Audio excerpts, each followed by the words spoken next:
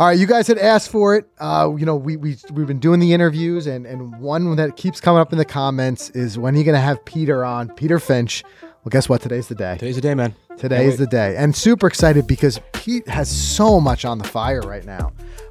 Just incredible. Not only the growth that he's had in his main YouTube channel, which is where most people know him from. He's coming up on 500,000 subscribers. Jeez. But in addition to that, he's recently launched another YouTube channel, in a way kind of going back to his roots of doing instruction. Right. You know, he's got a lot of instruction on there, Swing Quest.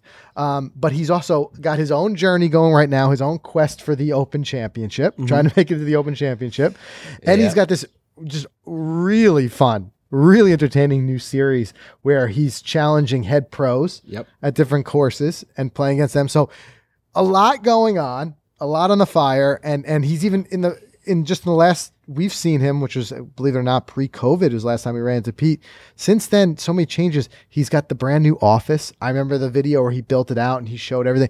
Just incredible, just so much going on that I'm excited to get him on, and let's dig into it and talk about it. Yeah, there's a ton of stuff we're going to chat about. I can't wait for it, and I have a fun hypothetical I got to ask him too. Yeah? Yeah. Put him on the spot I'm a gonna little bit. Put him right on the spot, and I hope it makes him think a little bit. For sure, for sure. So this one's going to be fun. We won't keep you waiting any longer. Let's do a quick word from our sponsors, and then we're going to bring Peter Finch on the show.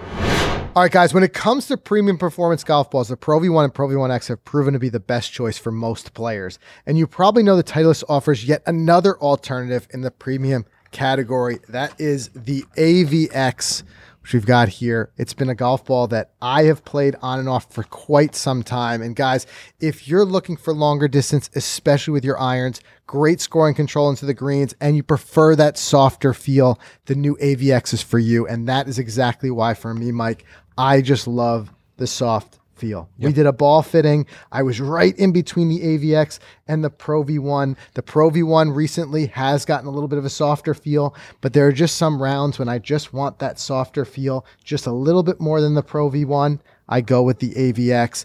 It's just been an incredible golf ball. It's designed with a new core formulation, a softer cast urethane elastomer cover system, and a new aerodynamic dimple design. A whole lot of stuff that the Titleist engineers worry about, so you don't have to.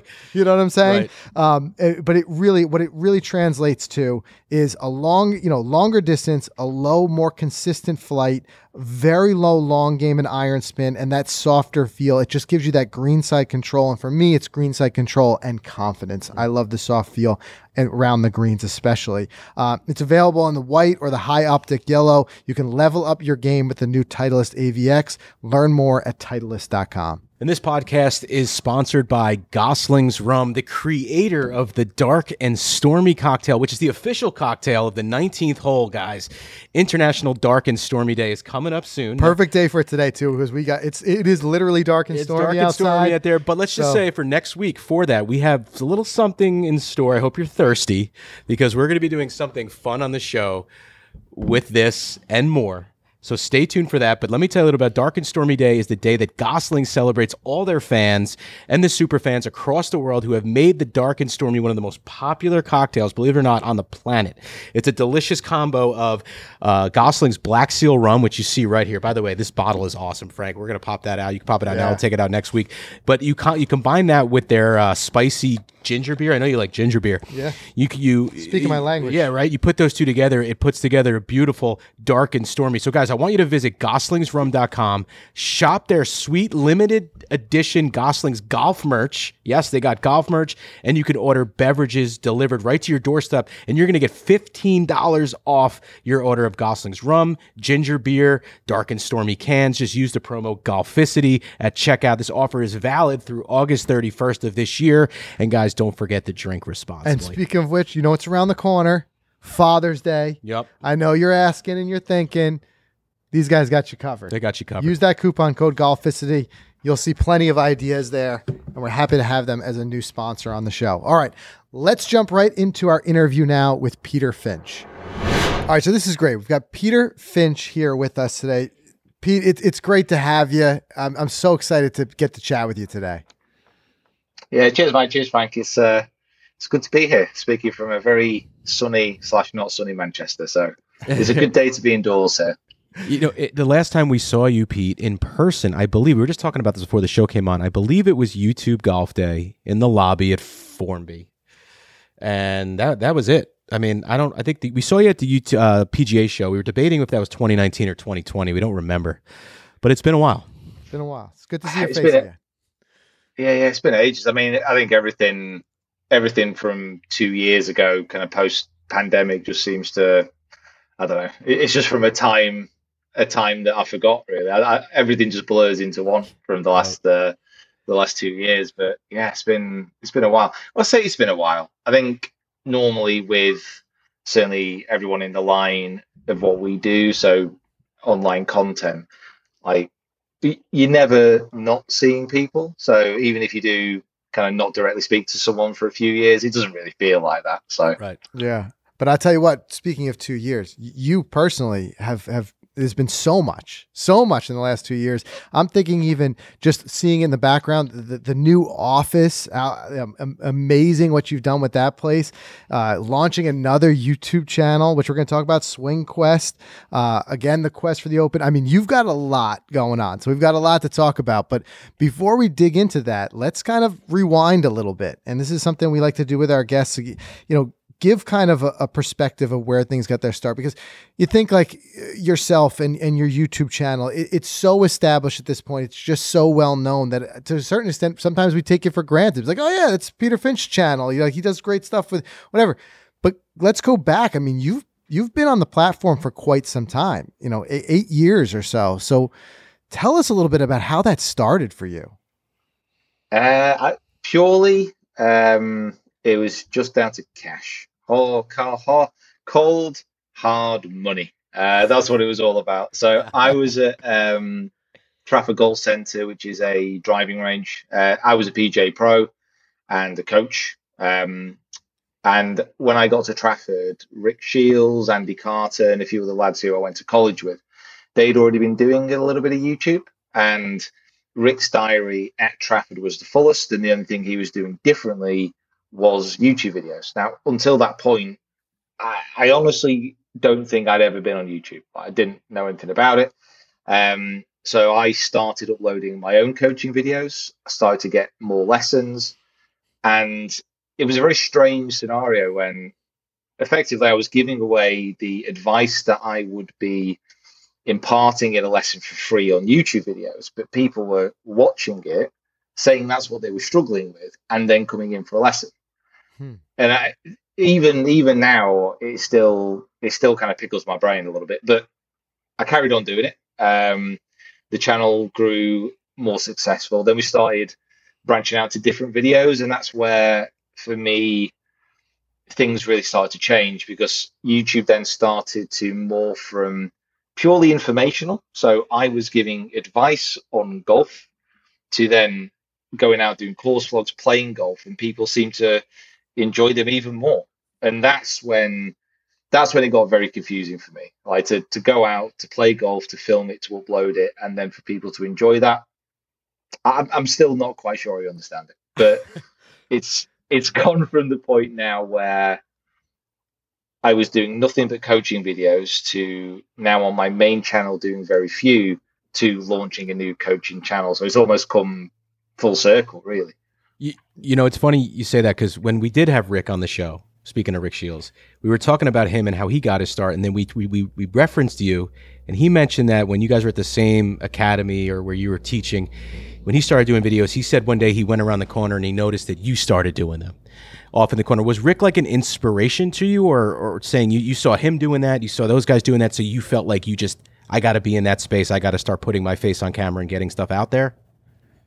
Yeah, definitely. I mean, like I said, I think like most things in any environment, business environment especially, like if you see something that other people are doing and you can see how it's working, and you think that you can offer something a little bit different, and you think you can have a little bit of that pie, then it certainly was an eye-opener. And like I said, until that point, I didn't really know anything about social media. The only platform I think I was on was Facebook, just same as everyone else, and then Twitter. And apart from that, didn't really know anything about it. I'll never forget uploading my first Instagram posts when I don't even know if it's still on there actually. Uploaded my first Instagram posts when I was up in Manchester.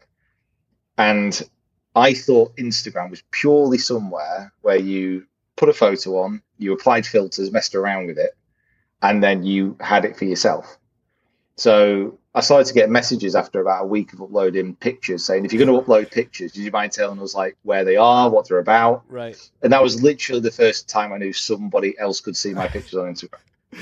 So that's how little I knew of it. But I'm very much someone who gets into things and then learns as they go. I'm not someone to kind of take a step back, analyze, and then do.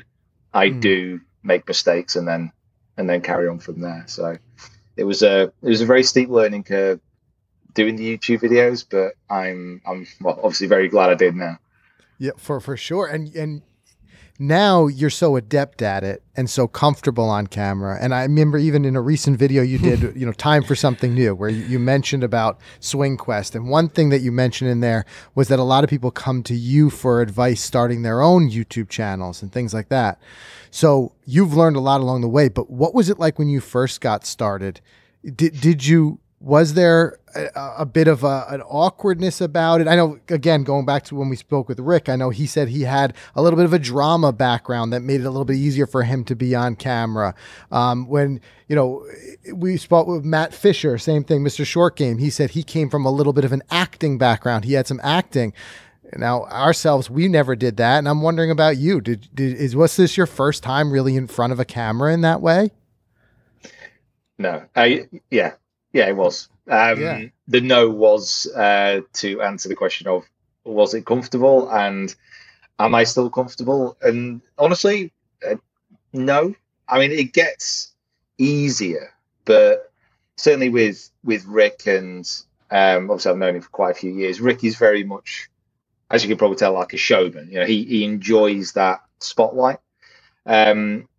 Whereas, I mean, the first video I did, and I've left it up on my channel, was me at the range. I got in when it opened at 6:00. I shut the whole academy down so I could film this 5-minute pitching video so nobody could see what I was doing. Like, the idea of filming and somebody in person watching that was really weird. And even now, if I'm filming and there are other people around, I'm very kind of self-conscious of it, because it is still, for me, it's still quite strange. I think people who have grown up a little bit more comfortable with social media and with certainly, there's a camera of really good quality on every phone now. Everybody can have a decent production value with the phones at the moment. So people get used to being on a camera much quicker. For me, it's still very strange. The whole thing is strange and weird, but I don't mind that. I think it keeps me and reminds me that this is a very weird thing that we're doing, but it's amazing. So it is. And well, the good news is on this end, it no longer shows. You seem very comfortable, and I think more importantly, very relatable on camera. I think a lot of people can relate, and I think that's why people get very attached to even beyond, as you said, now going beyond instruction into other things, your own personal quests, the journeys you've been on, whether it be fitness or different types of golf gains or chasing like the Open. I think a large part of that is what we feel is that relatability. But so when we go back into that, you said that obviously the YouTube videos started to bring in more business, more in-person coaching business. How far did that continue? Does that even continue to today? Do you still get the opportunity to do some in-person coaching, or is at this point it's just the YouTube is such a big thing, it's a time consumer? Yeah, I stopped coaching. So I was still coaching until the first lockdown in the UK, first COVID lockdown. And I do enjoy coaching, but everything else has got so busy now that realistically, if I wanted to coach and be what I would class as a good coach, I would have to be putting a lot more time into it. I mean, coaching is the same as anything. If you coach and you coach regularly, you are going to be a better coach because you get more practice. Simple as that. You see more golf swings, you interact with more people, you see new things, you learn new things. Now, at the moment, I am still learning. I'm, probably got a more in-depth knowledge of the golf swing technique and everything else than I did a few years ago. But actually applying that to lessons, that's something I'm going to have to get back used to when I start coaching again. I can't see me coaching in person again for a few years still, because I'm lucky in the sense that a golf coach, I can do that. I can do that for as long as I want. My knowledge and my ability as a coach will probably only grow over time. Whereas the chances are within, 5-10 years, I'm probably not going to want to be running around the way that I'm doing now. So it's a case of saying, let's concentrate on what we're doing here. Let's see where we end up, because very much YouTube, social media, and everything that we're doing. If you told me a year ago I'd be in this position doing what I'm doing, I'd have said you're crazy. The year before that, I said the same thing. If you'd asked me this 8 years ago, that I'd be sat like in my own studio, just taken on the office next door. Got to kit that out. Just come back from Scotland a few weeks. Going to be going to the Open, then we go to Germany, and it's just looking at my diary for the next, literally until August. Every week there's something in there. Yeah. And 8 years ago when I started YouTube, I was looking out at a rainy driving range in Manchester, thinking, is this it? Is this what I want to do? And to go from that point to here now, it's absolutely crazy. And I'm still not entirely sure how it's happened. So from that point to now coming up on 500,000 subscribers, it's an incredible accomplishment. Commend you on that. It's just an incredible accomplishment. And now too, you talk about the workload now spinning off and doing the second channel. So tell us a little bit about this. And I know too, a little background, Swing Quest, originally that was a book you had done, correct? Yeah, a few years ago, I realized that I was getting about 5 hours of sleep a night and thought that was way too much. So decided to write a book about coaching and the lessons that I'd had. So the book is very much just based on, Dave's in for a lesson. Here's what we did with him. Here's how we fixed his issues. Here's what you can learn. And it was a book of the lessons and what we found at the other end of that coaching. And it's something which I think I'll return to eventually and do a little bit more of. But because that's already out there, because that's probably in the future going to be my coaching brand. I hate the word, but that's what I'm kind of thinking it will be.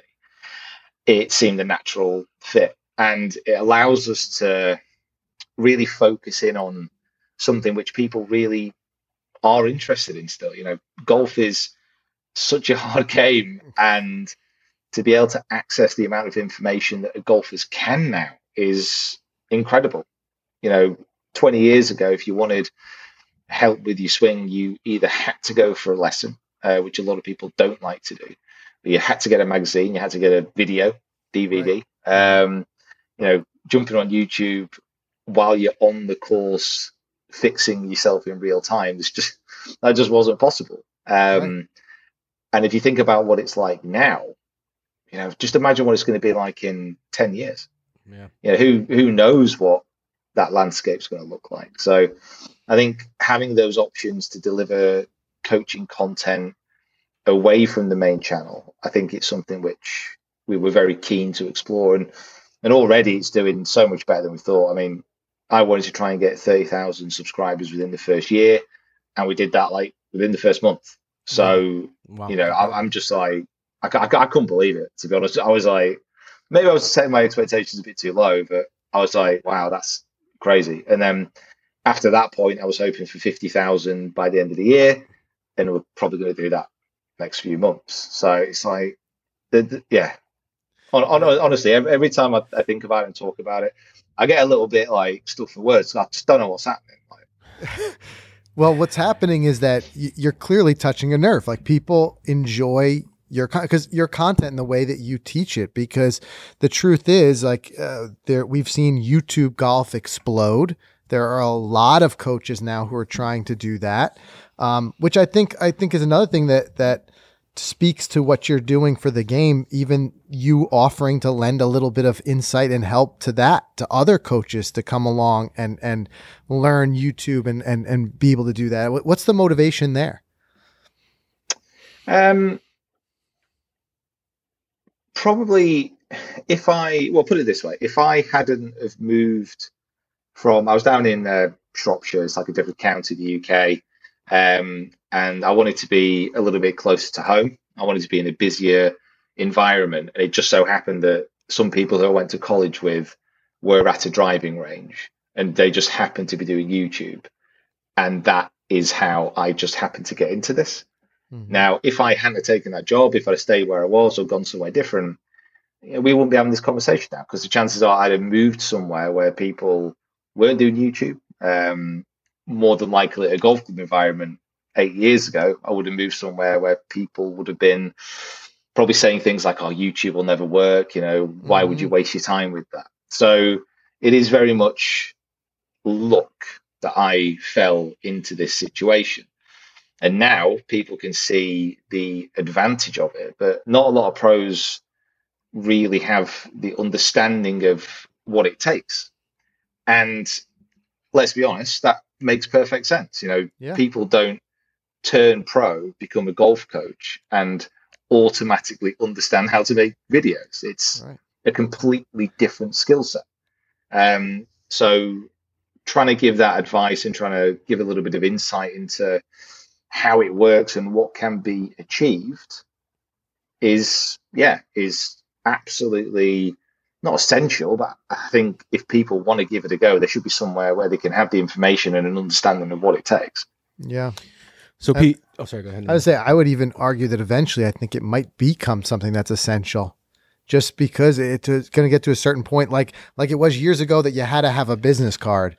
It almost feels like to compete in the landscape of teaching and being a golf professional, you almost feel like maybe it's not a YouTube channel, but understanding some sort of presence, some sort of way that people can discover you, just because it's become such a way that people find their coaches is through that. But go ahead, Mike. Well, I was going to say, stripping that content out, the instructional, moving it to a new channel where that's going to be primarily the focus. What are we going to see on the main channel? What's your highest stoke level of stuff? I mean, is it going to be you versus the head pro? Because that thing got massive views. It obviously was very successful for you. Are we going to be seeing more of those fun style videos, playing a hole with a 1-iron? Is that going to be the fun for the regular Peter Finch channel? Yeah, but also maybe something a bit different. So we've cut down the amount of videos that we release on the main channel. So we're only doing 2 a week at the moment. Simple reasons is we just need more time to produce the kind of videos that we want. So like that head pro challenge is done fantastically well. It's done better than we could have expected. We took obviously the whole day to film that and to get that all done. And it took a good, couple of days to edit and get together. So if we're going to try and produce that style of content and that scale of content, it just takes longer. 3 days to produce one video. Mm-hmm. Again, a few years ago where I was releasing a video a day, I thought that was crazy. Like, why would I do that? I can get 44 videos done in 3 days. But actually, the way that people engage with YouTube and use YouTube now has changed. If you want to watch videos and you want to just get multiple forms of entertainment, you don't really go to YouTube at the moment. You'll go on Instagram Reels, you'll go on TikTok, you'll just scroll through and get those short form videos and you'll get the entertainment like that. On YouTube, people primarily now are going on there. And that head pro video, that was 44 minutes. They're watching it as like they would a TV program. Yeah. That's how people are kind of engaging and watching that stuff. So if people go into the mentality that they're going to sit there for 44 minutes, we got to make sure it's a good video. Mm-hmm. So, having that challenge, and it's something we're definitely going to carry on with. Doing the Quest for the Open things, which is a bit more of a personal journey, but this year we are filming the competitions as well, which again is absolutely butt clenching, terrifying to begin with. It's again just that progression of the content that we can do, and I think challenges are going to be something that we're going to do more of, but we're going to expand it and probably go a little bit crazy with it now. I've got 3 guys working with me now as well, so the actual amount of stuff we can do has grown. Yeah, I was going to ask you about your team, because here you are as Peter Finch Golf, and every time I open up TikTok, Instagram, YouTube Shorts, you got posts coming out. So I was going to ask you, like, are you a one-man shop? I mean, but you obviously have a team of people helping you there like crazy. No, I mean, I think if I measured the output of content between now and 3 years ago, I'd actually probably say that it's a similar amount.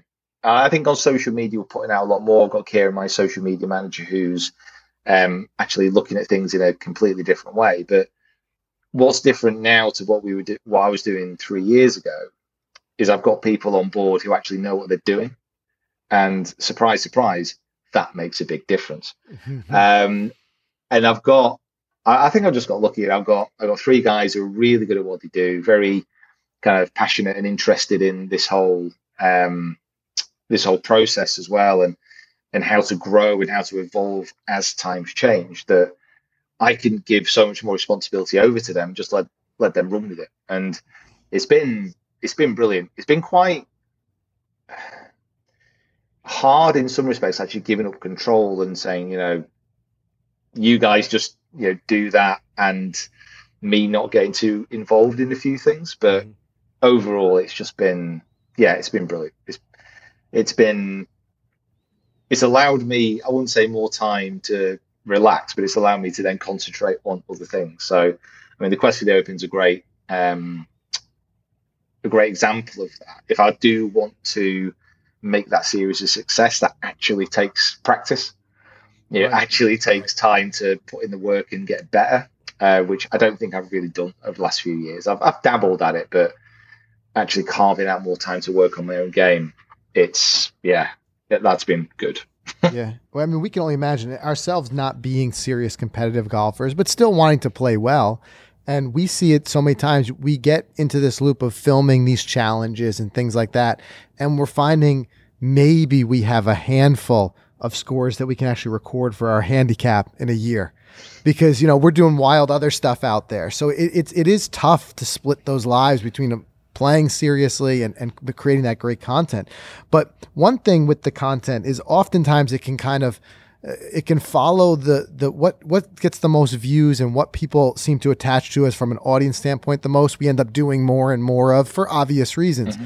But views aside, what excites you the most? What do you enjoy making the most? What types of content?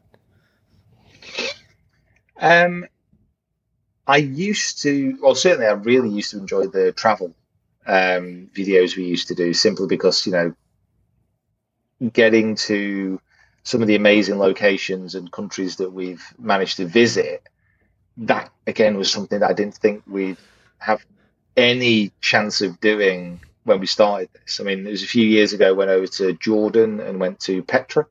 So it's like one of the wonders of the world. It's the one where Indiana Jones was filmed, when he walked through that little ravine.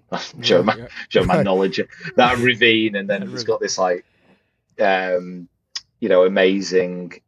They're all tombs built into these sandstone cliffs, and I did stand there at that moment and think, like, what's happening? Like, how is a golf YouTuber from Manchester who just did grit and chipping videos suddenly in one of the wonders of the world filming it? Like, that's not a normal transition. Right. That's just weird, isn't it? So that is the time I did used to really, really enjoy that stuff. But now, certainly over the next few years, and probably because of what's happened with COVID and the lack of travel that we were able to do, we're still going to do some foreign trips and get around to some cool places. But like, really, this year and next year, I want to try and focus a little bit more in the UK. There's so many amazing places and amazing courses that we've still not played, still not visited. And the Head Pro Series is one of the reasons for that, so we can get around to these different areas and just experience different golf within these islands, which do have some amazing places to play. And it seems a shame that despite them being on our doorstep, we've hardly been to any of them. There's so many courses in England and Scotland and Wales and Ireland. It's crazy. Yeah, I mean, we say that a lot about the United States. I mean, there's incredible courses that there's states we haven't even been to. Right. I mean, we recently did a trip to Vermont because, like, even in the States, everyone thinks the main ones, the hits in Arizona and Pebble Florida, Beach, yeah. and we're like one state over here. There's some incredible golf that no one knows about, including the oldest golf course, continually operating golf course in America that we got to play. But going into that COVID thing, it's been an interesting duality with that, in that we obviously, we all of us traveled less. We had to adapt our content. We had to do things differently. But on the same token, the little bit of silver lining is that it seems to have really grown the game. There's been so much more interest in the game. Have you seen that too? I mean, because obviously you'd be one of the first entry points for people seeing that, because as people, they discover the game, the first thing they want to do is they want to learn it and get better. And you've got a catalog that's 8 years old worth of just incredible instruction. Did you see that across the board, that people are just like flowing in from that? Yeah, it's something which, it does sound bad to say, but the facts and the stats are undeniable. COVID, despite all the horrors that it brought, was good for golf. Yeah, it's as simple as that. Like the fortunate fact of golf, because it is naturally a sport that you can distance and that you can play on your own if needs be, meant that throughout the whole pandemic, it was one of the only activities that people could do. Right. So naturally, it attracted more people. And I think what a lot of courses have done, and what they've managed to, I think probably the greatest success of this is actually maintain those members. Because it would have been very easy to, someone to get into golf for a year, 2 years, and then go back to, playing football, playing cricket, playing tennis, whatever those sports were that they couldn't actually do during the pandemic. But that's one of the good things about golf, from people who look from the outside. Golf generally in the past, it's an old stuffy game. It's difficult to understand and it's hard. But once people get into it, they get hooked. We're all in the same boat here of playing at times some truly horrific golf, and yet we keep going back. Yeah. Like, why do we do that? I played a comp yesterday, and I was questioning this when I walked off. I was like, what am I doing here? Why am I playing this game? It's but you so did make hard. A cut recently, though. Didn't you make a cut a couple days ago for something? Oh yeah. No, I made the cut, and I finished 25th in the end, 25th. Okay. But it was with so many triples and doubles. It was unbelievable. Even now, I don't even know what happened. Like, completely blacked out on a few holes. Not a clue. Yeah. Not a clue what was going on. And that's the great thing about golf. Like, for whatever reason, here today, I am back practicing. When in reality, any other sport, I think that I'd be having such a torrid time with it. I won't go back. No way. Mm-hmm. No chance. Right. I don't get it. There's plenty of experiences where it's like, well, that was fun once. I'm done there. But there's something about golf, as you said, it just gets the hooks in you, where it's the harder it is, the more you want to get back in there and keep trying. And it's just, I think that's why, like you said, it's a sticky game in that way. It's not just like people went to it and now let's go back to our normal, whatever we were doing pre-golf. People are really staying in it. But let's talk a little bit about where you're at right now with this quest for the Open. So we've been following around, seeing it. I think you're 3 episodes into the series this time. The Open is about a month away. July, yeah. So where are you personally at in the journey right now? I'm still quite a long way off. So I think this year I have found an incredible level of consistency in some respects, that even if I'm playing absolutely terrible, I can't seem to shoot like over 6 or 7 over par. I find a few birdies. I manage to get some pars, and I never shoot in the 80s. Like for whatever reason, it's just not happening.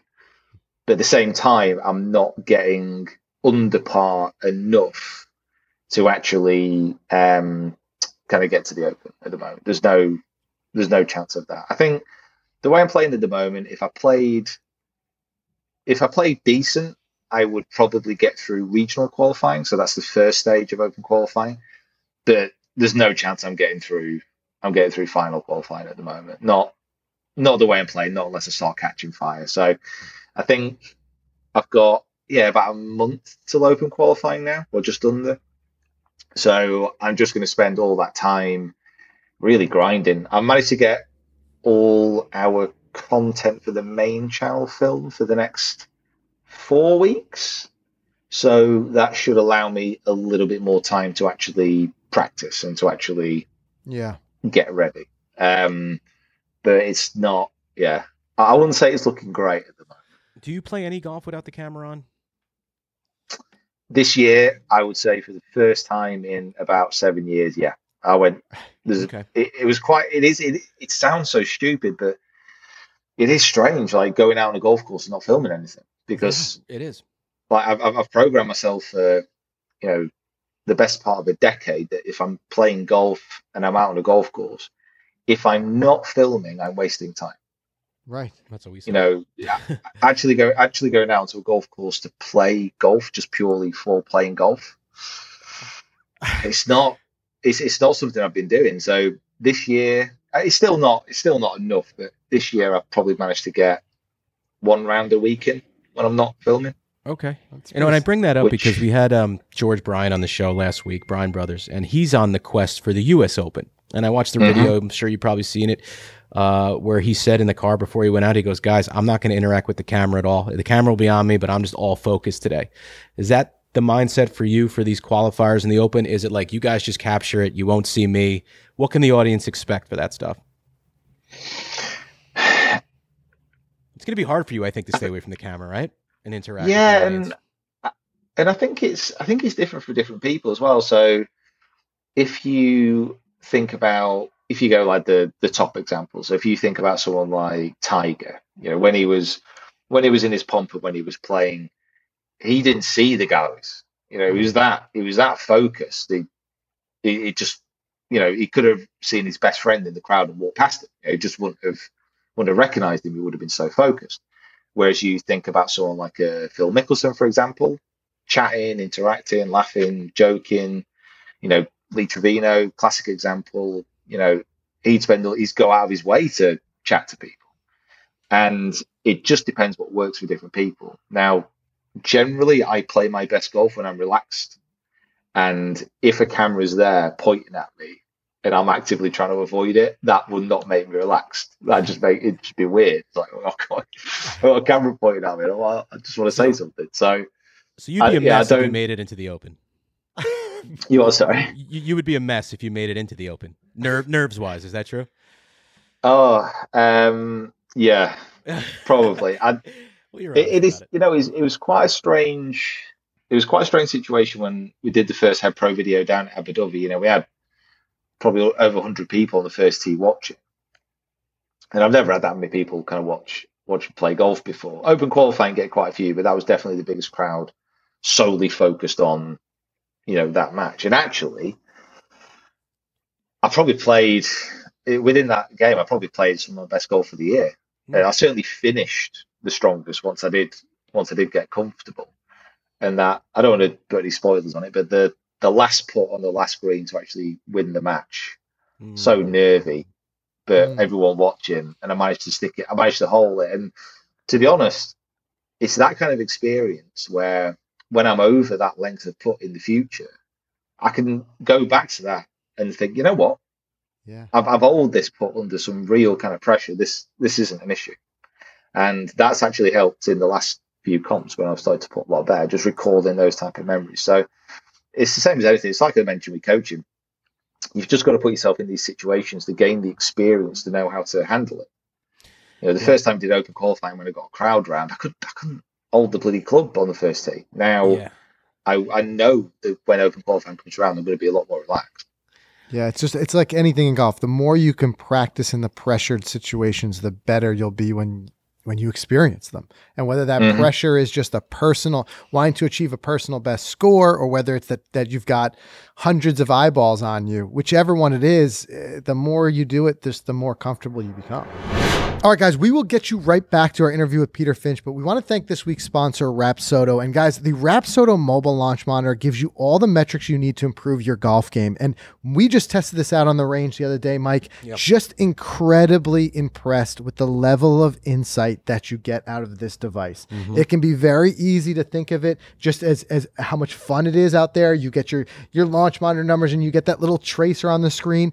But what's happening in the background is what's so incredible to me. One of the many insights that Rapsodo offers is that shot dispersion feature. Yeah, it's a visual overlay. So one thing we say is, like, if you're going to practice with a purpose. That's how you really get better. And we're talking with Peter Finch about it right now. You know, you heard a lot of stuff that he was mentioning about his practice and how he has to get ready to, in order to try to qualify. Well, a lot of us as amateur golfers, we need to take a play from that book, but a lot of us just don't know. How do we focus our practice? Well, that's where something like this can really help you. You can optimize your club gapping. You can dial in your wedges. You can really fine tune that driver, fairway woods. You can use it indoors into a net or outdoors, and you're going to get all of that insight. Again, you guys are going to see, we recently did a whole video on that. We're going to dive into that because it helps making your practice so much more purposeful, so much more focused. And I love when you run through the bag, Mike, and then all of a sudden you notice, hey, well, there's one club that has much bigger dispersion than the others. That's the one to work on. That's the one to work on. It's starting to apply some real data to your game that helps you practice with a purpose. Like I said, we did a whole video on it. You're not going to want to miss it, but I think my favorite part about this is how affordable this technology has become. Get this, if you could use our coupon code GolFicityMLM, all lowercase GolFicityMLM, you get $100 off. It brings the Rapsodo mobile launch monitor down to $399. Wow. $399 to have something that we could only have dreamed of years ago on the range with us, a launch monitor that is giving us our data and is storing that data and is making it in a way that we can understand. Not only do you have the data in front of you, I love in the insights, you can click the button. It'll tell you right there, like if you had a coach with you, top tip, this is what you need to work on. It'll say your 7-iron dispersion is above other golfers of your average ability. So that's something to work on. So check it out. Father's Day is also around the corner. So if you pick one up for yourself or for that, dad golfer in your life, use that coupon code GolFicityMLM, $100 off, $399 Rapsodo mobile launch monitor. That's all I have to say. I'll never go bang another bucket of balls without it. No, to me, it's so portable. Pointless. It's so you could clip on your bag. It's like the size of a rangefinder, and you get all that data. Something I said we could have never imagined only a few years ago. Yeah, absolutely. And before we get back to Pete, we just want to mention FootJoy. You got to bring some heat to your golf game this summer with the new Fuel from FootJoy. They're stylish. They deliver fit and comfort of a sneaker, and they're packed with golf-specific innovation for men, women, juniors. I love the vibrant colors on them. You get a little blue and orange mix in one pair that we have. They're so comfortable. They're super light. It doesn't even feel like you're wearing shoes out there. I almost feel like I'm barefoot, and that's so important when you're playing golf. I mean, the Fuel appeals to all levels of the game. You don't have to be a scratch golfer to have this type of shoe. So whatever you're wearing, shorts, skirts, you wear your skirts still, Frank? Yeah. Playing a quick 9. When we played from the forward tees. Yeah, exactly. Yeah. Or if you're going out there for a full day of 36, guys, check out the FootJoy Fuel. They've been engineered to bring some serious heat to your golf game. You can learn everything about the Fuel by visiting FootJoy.com. And the price point is perfect. They're super affordable. In fact, a whole bunch of us have been talking about it in the Golficity Facebook group. Yep. I remember a question was thrown out there. I'm looking for really comfortable spikeless shoes that are, affordable, looking for something sub $150. Jumped in there. We were talking about the Fuel. That's my go-to pick. It's like bringing the comfort of sneakers out there and the stability that you get from FootJoy. Put those two together at a great price point. That's the Fuel. You're not going to want to miss out on this one. All right, let's get back to our interview now with Peter Finch. I've got a question I want to ask you that I've been dying to ask you for a while now. So I'm going to put you on the spot here. I think I may know the answer to it, but maybe I'm wrong. So Peter Finch, if I handed you a ticket to the Open Championship today and told you you are going to the tournament, you are going to be playing in the tournament, and you're going to be paired up with Tiger Woods, but you have to quit YouTube forever, what do you do? I probably, yeah, I don't think I'd quit YouTube. That's what I thought. No, I don't. I think your No, I passion don't. is I in the don't. videos. Yep. I don't think so. It is one of the weird things. Like, I get comments a lot of the time on, um, why don't if you do want to do like a Quest for the Open, you should be playing full time, for example, and Right. you should be fully committed to it. Well, to be honest, it's just not. Having done this and been lucky enough to spend quite a lot of time around tour pros now and understand kind of what they go through and the whole situation about what life is actually like on tour. This is better for me. I couldn't imagine actually doing that and enjoying it. Well, I couldn't imagine doing that anyway because I'm not good enough. But I couldn't imagine doing that week to week on tour, grinding it out. Mm-hmm. Nah, it's not. It's not an easy job. It's not what I'd enjoy. Like doing this kind of thing, making the videos, playing in events every now and again, documenting that process, learning. I've created like my own little bubble where I can.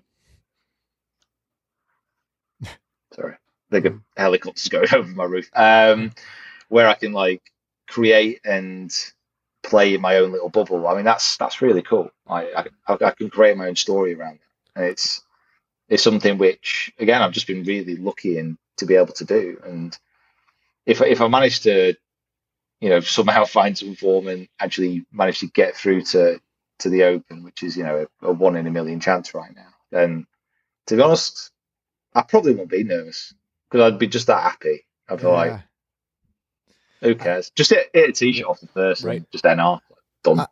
I think too. It's also it's an incredibly unselfish thing of you to do, to share this journey. And I said the same thing to George with the US Open, is that sure, you could put away the cameras, just focus on yourself and just put all the time in the world and just your own quest.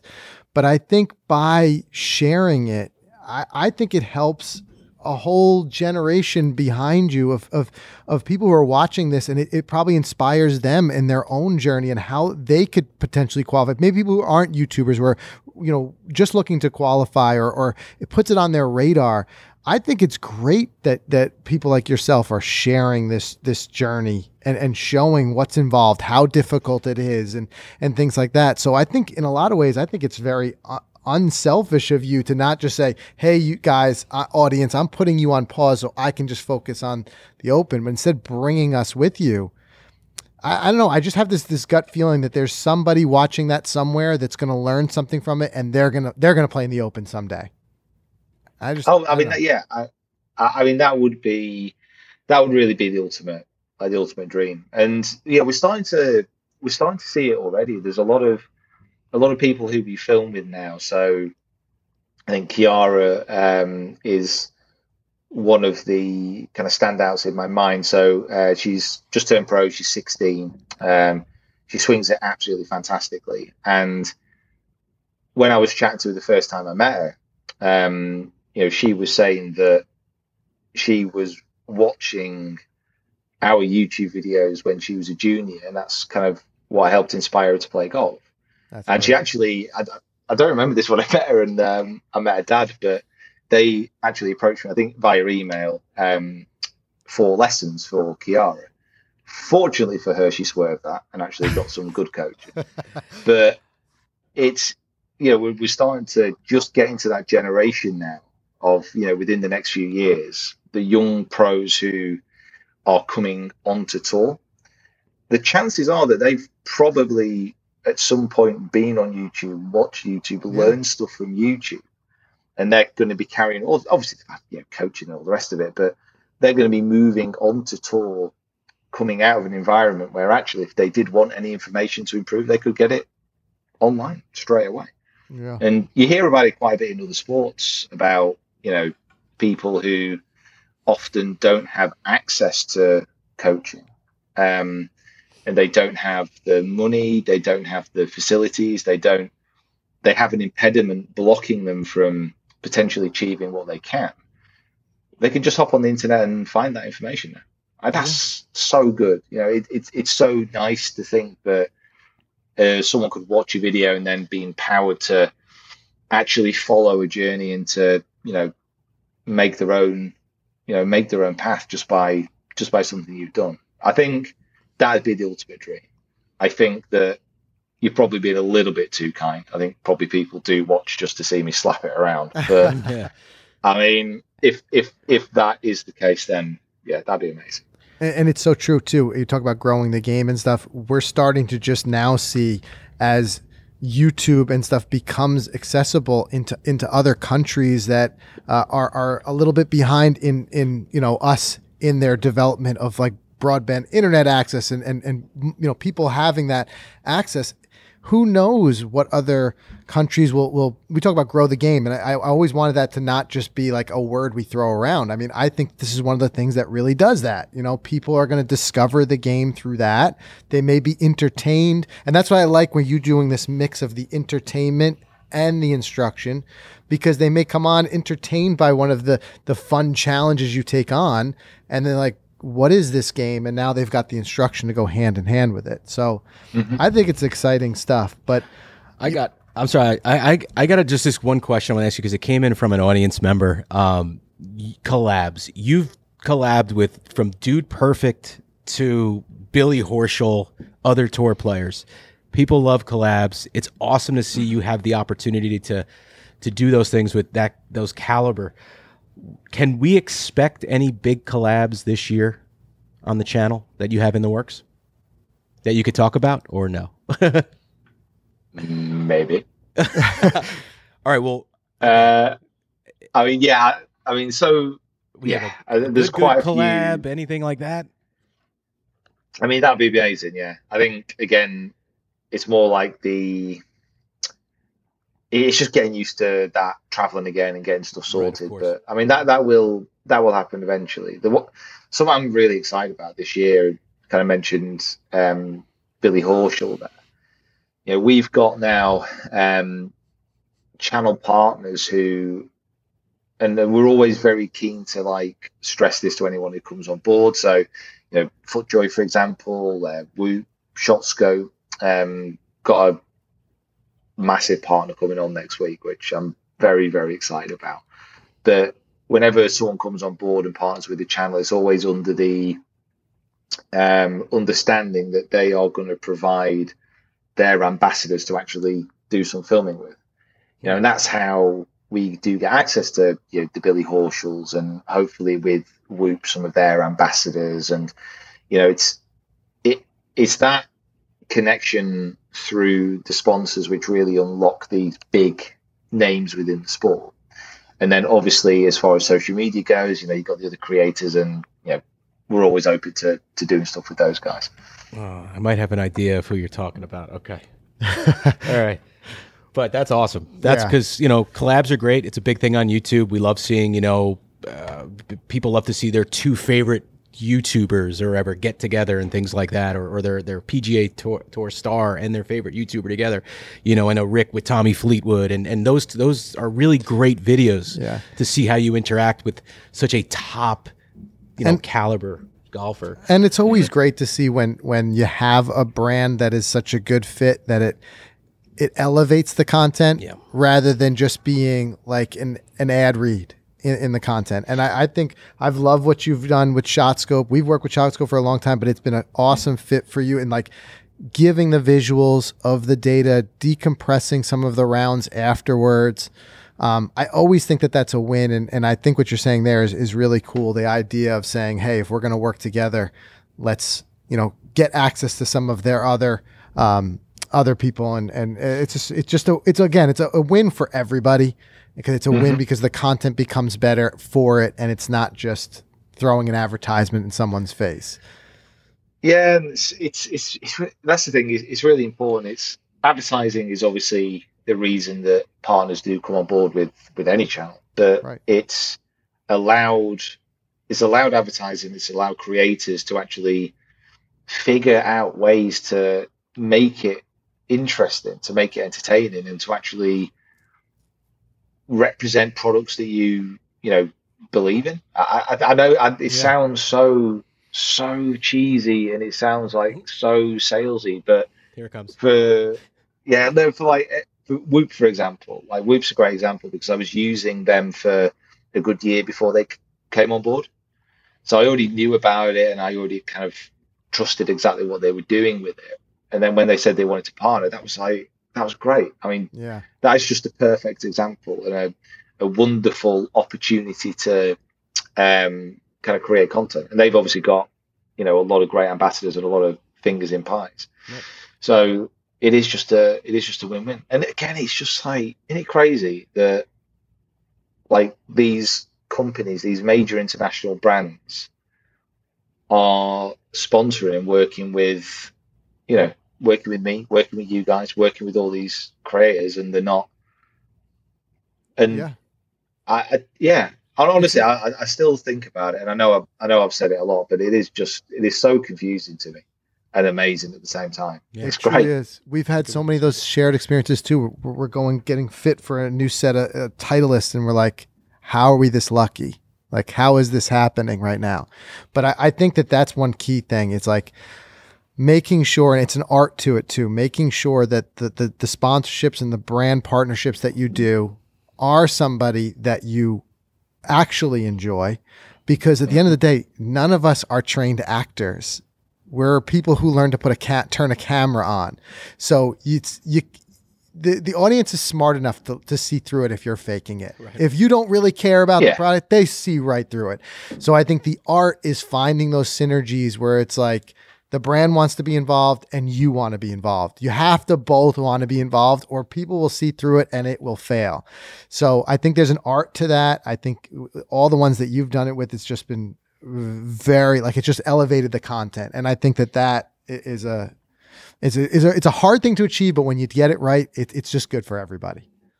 Yeah, you just got to make sure from the outset that if somebody wants to come on board, you chat it through, you discuss, you think about it. If you're trying to almost force an idea and to try and think, you know, oh well, you know, is it possible for them to elevate the content?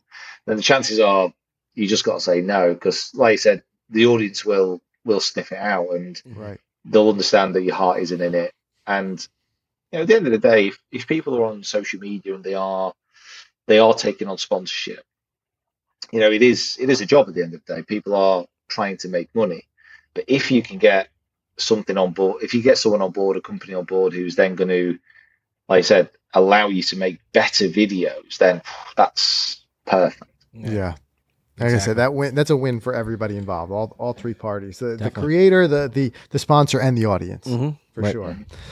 All right. Well, listen, I mean, this has been great catching up with you a little bit. We'll continue to follow with the quest for the Open. Oh, you know what? That reminds me. I had one other question for you with that. How much of it, because I remember recently hearing, I think someone was talking about Scotty Scheffler or somebody, it's about with the pros, it's just about getting hot at the right time. For something like this, for someone playing at your level, how much of it is committing and grinding and doing the work versus also, as all golfers do, we ebb and flow. We just hit these moments of confidence and we're just playing well, just getting hot at the right time and getting hot right around that qualifying time. How much of that is that balance for you?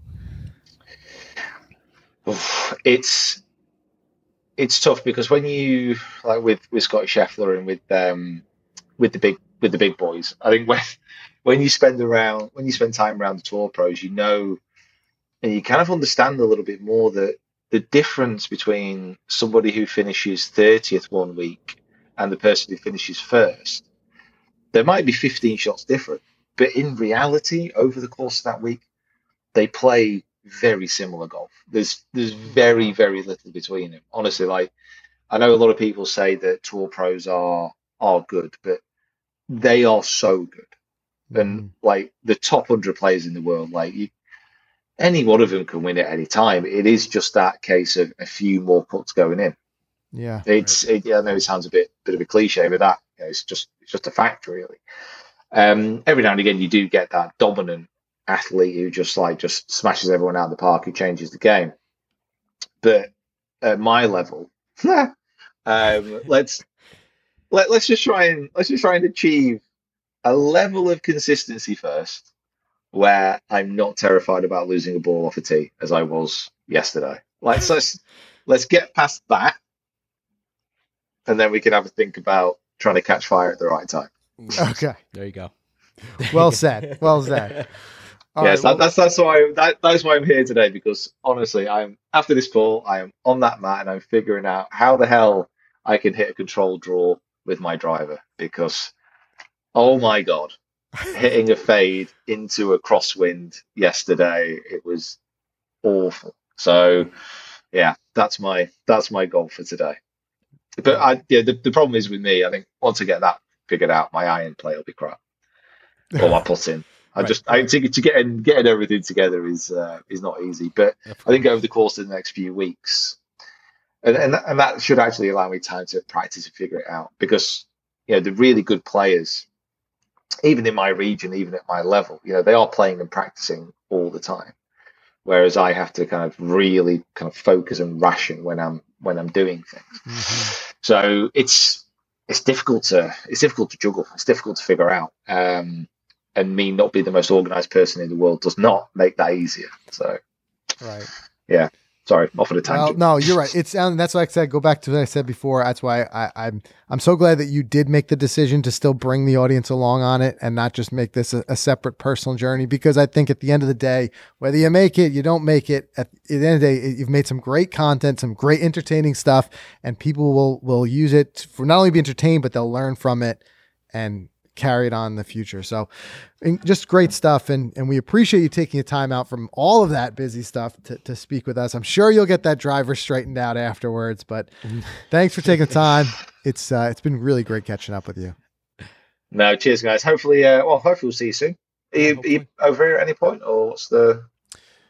We've got some plans in the work, possibly around the Ryder Cup. Yeah, which next year. Right now, most of our stuff keeps us here. We're gonna be doing a trip to Whistling Straits in a couple of weeks, and we've got some fun stuff. For us, it's the same. Just starting to just get back out of into traveling, into the mode again, because it just felt like we were not going anywhere, and so much got canceled. This trip to Whistling Straits was what we were supposed to do right before lockdown happened. So. Mm-hmm.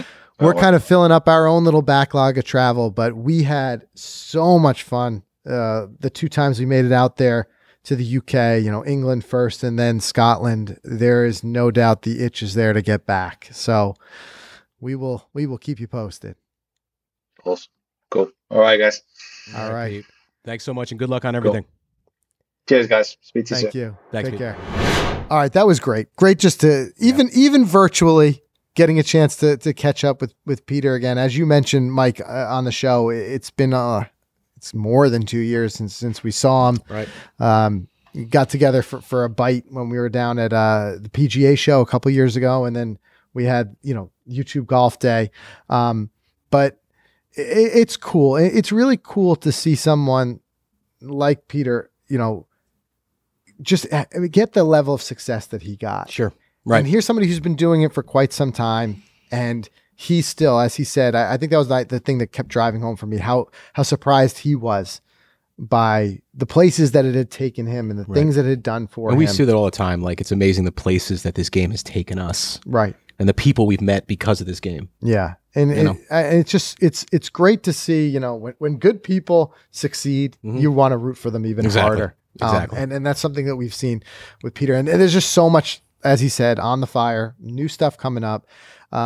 If you're not already subscribed to us, if you're not one of the 500,000 people already subscribed to his YouTube channel, make sure you subscribe. But also check out his new channel, Swing Quest, especially if you like some of the more traditional instructional, like very instructional focused content that he still does here and there on the main channel. But if you're just looking to hone in on that, Swing Quest is for you. I've been subscribed to him, checking out some of those videos, and I love it. As he was saying, it's great, the wealth of information that's out there. It makes us all a little bit better. Sure. So really great stuff. Appreciate him taking the time to come on the show today. And if there's somebody that you want to see us interview here on the show, drop in the comments. If you're watching this on YouTube or on Facebook, or you can DM us. I know a lot of you, if you're listening to this on Spotify or wherever it may be, we're all ears. And there's probably quite a few that are on your list that are on our list too. Right. To Yep, get. sure. We're working on getting more people because we just love this. The opportunity to sit and talk in this long form, format with some of the different golf creators, influencers, whatever you want to call them in the space. But if there's somebody that's on your list that you'd like to see on the show, let us know. Maybe even tag them. Nudge them a little bit. Yeah, give him a nudge. Get them on the It helps. podcast. Let's go. That's all right. Right? Aim high, guys. Aim high. Yeah. That's for sure. All right, that's all we have for you this week. You can get to the show notes as always by going to golficity.com or in the Golficity app, and we'll see everybody again next week.